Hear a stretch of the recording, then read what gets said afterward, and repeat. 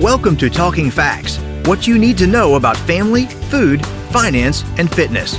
Hosted by the University of Kentucky Family and Consumer Sciences Extension Program, our educators share research knowledge with individuals, families, and communities to improve quality of life. Hello and welcome to Talking Facts. This is your host, Dr. Jennifer Hunter, Assistant Director for Family Consumer Sciences Extension at the University of Kentucky. Today I'm pleased to be joined by Dr. David Weisenhorn, our Extension Specialist for Parenting and Child Development. Thanks for joining us today, David. Well, thank you for having me. Today's topic is about sportsmanship, and I think that this is such a great one for both parents and kiddos that we all need reminders about how to be a good sport. You know, this has become a very real part of my life now. I'm a coach for the 5-year-old soccer team. Oh.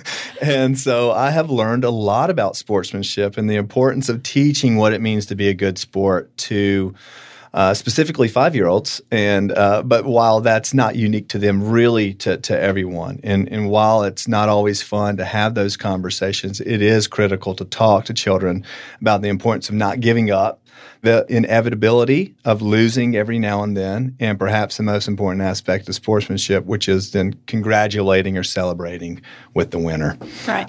I will say, as I think about sportsmanship, and especially with little kiddos like the 5-year-old soccer, or in our case, it's 7-year-old soccer, that sometimes there can be children that they take loss really hard, and there's tears. Yes. Sometimes parents can be very upset.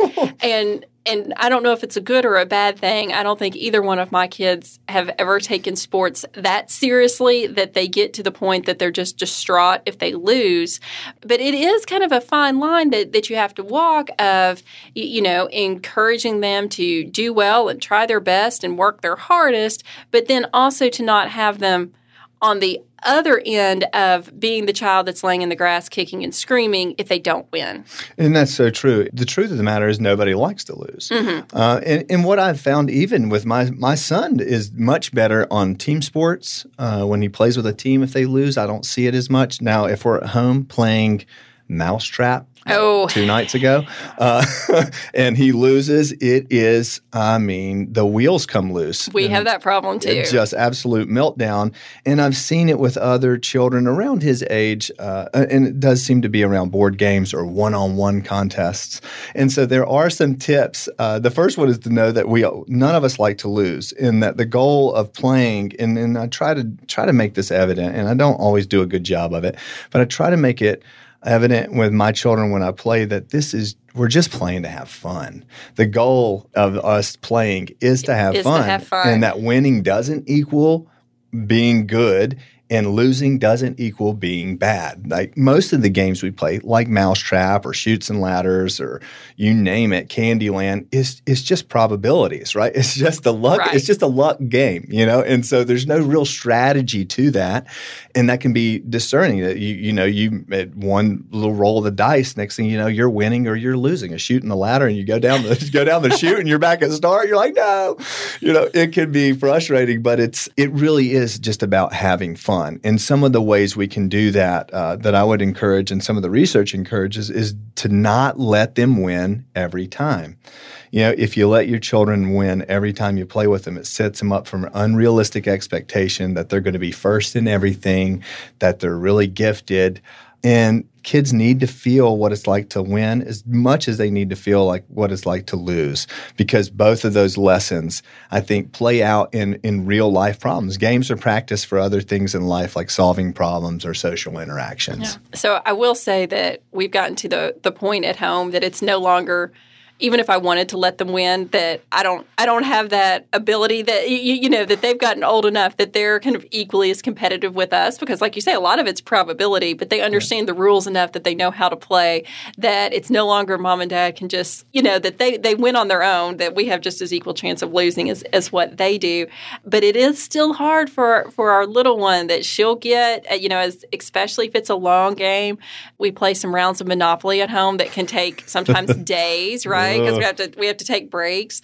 That if it's a long game and she's really invested herself in it, and she feels like that she's losing, she can really get upset, and we just have to say, well, we'll quit. If you can't play till the end, then we'll just stop. And that's a really good point. So a lot of times the question becomes, well, okay, so the game started and the tantrum has begun because the child lost. Now what do I do?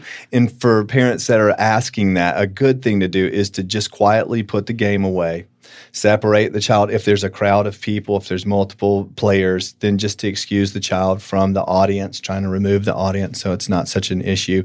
And then later address what happened and talk to them about the emotions and understanding that, losing is hard and it's not fun, but we're doing this to have fun. So how can we do that? So I think there are ways to have those addresses, but it's also important to allow them to win sometimes. So in my case, having young children, I could beat my son at basketball every time I play, right? And I should be. There's no pat on the back for that. Right. I shouldn't feel good about that inside. But there is something that I don't want to just beat them down, right? Letting your child lose teaches them flexibility, resilience, how to cope with disappointment.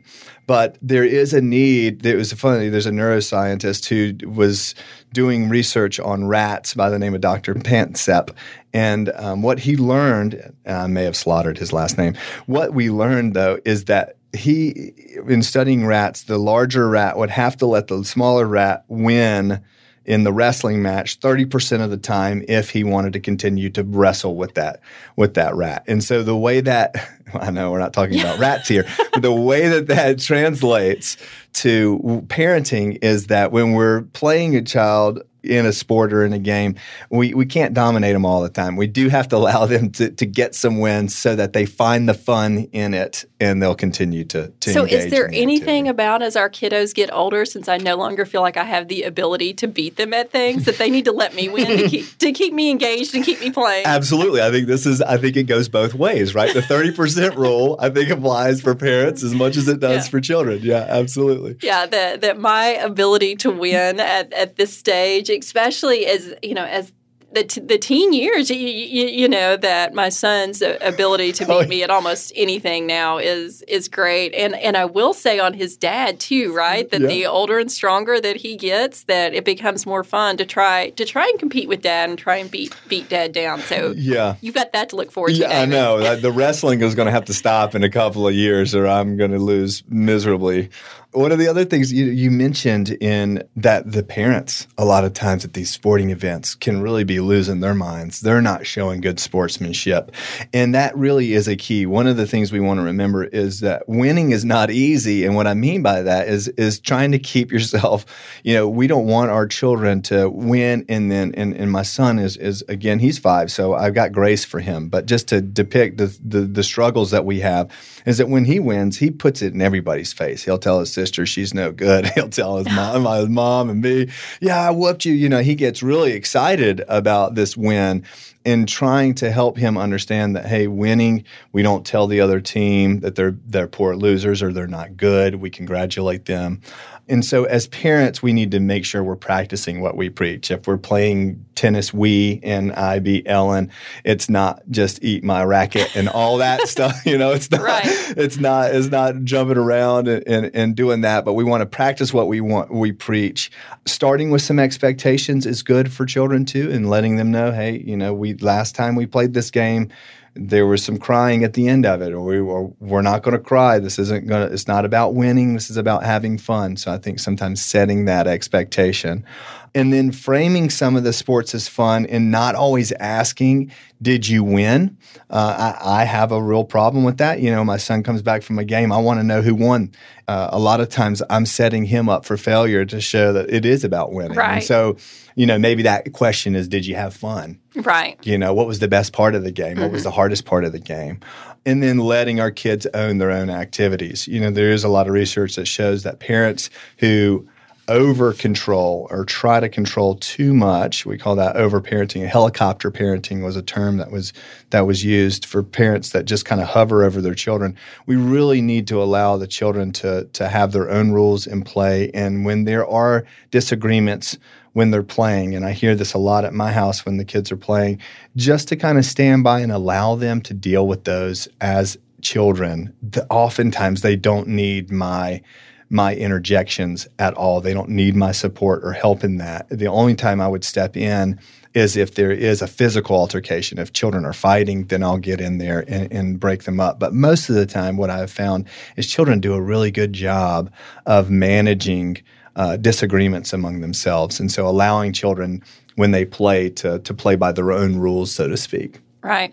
Just listening to you talk, I'm thinking about my brother. He volunteer coaches 5th and 6th grade boys basketball. Mm-hmm. And he's done this for several years now, and it's just he gets a lot of true enjoyment out of it. He's one of those guys, he doesn't have a child that plays on the team. He just really enjoys coaching basketball.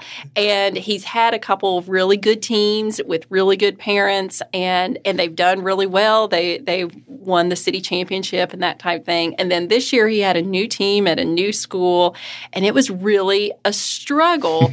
But one of the things that he struggled with most, it wasn't that the boys weren't as talented as his previous teams, and it wasn't that he didn't think that he could coach them. It was the parents interjecting. Oh, yeah. From the stands, that he would draw up plays or he would tell the kiddos what it was that they need to do, and that the parents would yell something different from the stands. And he actually said at one game this year that he had a child just freeze in the middle of the basketball court because he didn't know whether to listen to his coach or he didn't know whether to listen to the parent, to the point that they had to have a parents' meeting and explain that you can't coach from the stands, that you're not helping your child, you're not helping the team, and that we run plays, we practice plays. But he actually had to pause and say, as parents, we're all on the same team here, and we're all trying to help the team win. So I think it's all good reminders for parents and coaches and ways that we can help our kiddos succeed. Absolutely. And I think at the end of the day, that is what it's about, right? Teaching